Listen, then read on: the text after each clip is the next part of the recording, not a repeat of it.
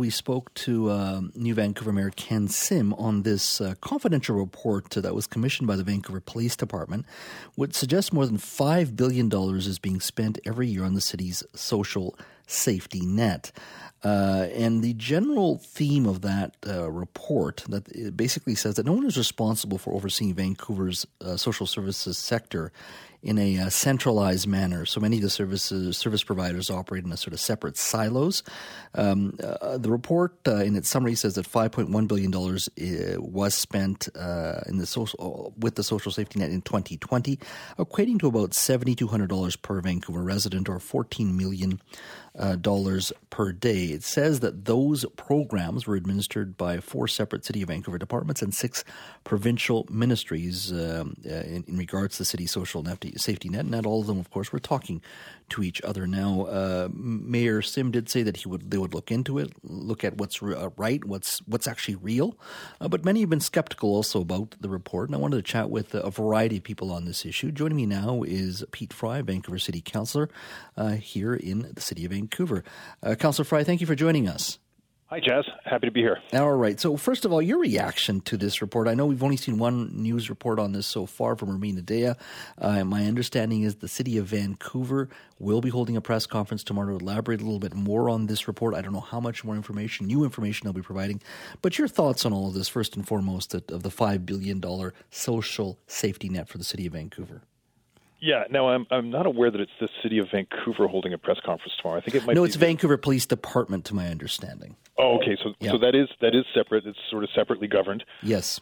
With its own police board, and they in fact commissioned this report. So, like Mayor Sim, I'm assuming I haven't had the benefit of seeing this report at all. So, ironically, for a report that calls for more accountability and transparency, and I understand this is a few months old already, there's been no accountability and transparency in this report. Frankly, $5.1 billion for the City of Vancouver's social safety is incomprehensible, simply because we just don't work with that kind of a budget. And I will note that I think the Global Report talked about this as a 2020 figure.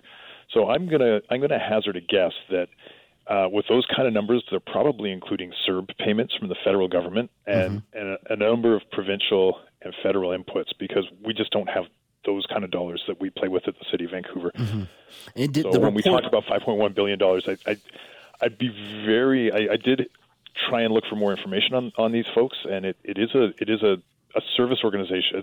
It's not an organization. It's a for-profit service that does data analytics and encourages social service agencies to input information about their products, and in turn, governments and media and analysts can subscribe to their service. So there's a lot to this that doesn't quite pass the sniff test as far as the accuracy of how this is being framed.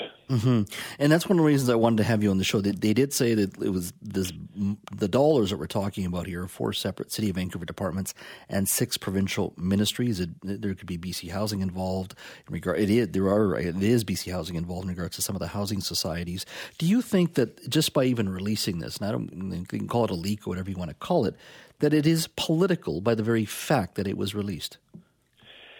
Yeah, again, reflecting on the global story, I note that it was the official leader of the opposition that was interviewed on this, and I don't know whether Mr. Falcon had a chance to see this report yet himself.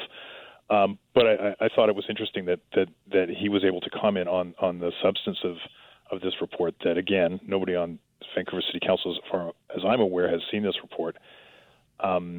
It does seem quite political, yeah. On the shortly after inaugurating a brand new city council that was, for the most part, endorsed by the Vancouver Police Union, and in the framing that sort of puts this in the light of downtown East Side, and obviously we know that Ken Sim and the ABC have promised a lot more investment in policing.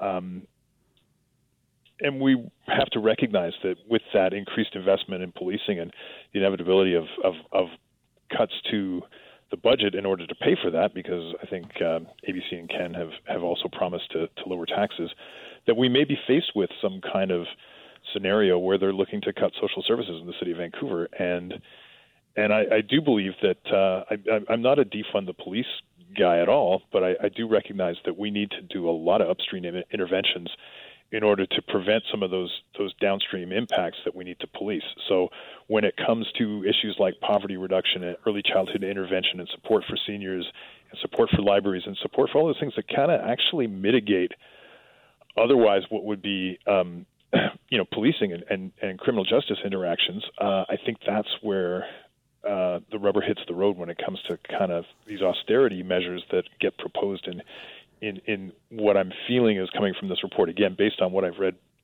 just glancing through the Edmonton report that they had produced a couple of years ago, talking about a $7.5 billion social service audit in Edmonton. Yeah, I'm just looking at there is an 11 o'clock press conference tomorrow specific to this report. Hopefully more information comes out. I'm just curious, but I remember as a reporter in the 1990s, there's always that one number thrown out, $1 billion spent in the downtown east side alone when it comes to the federal, provincial, municipal funding.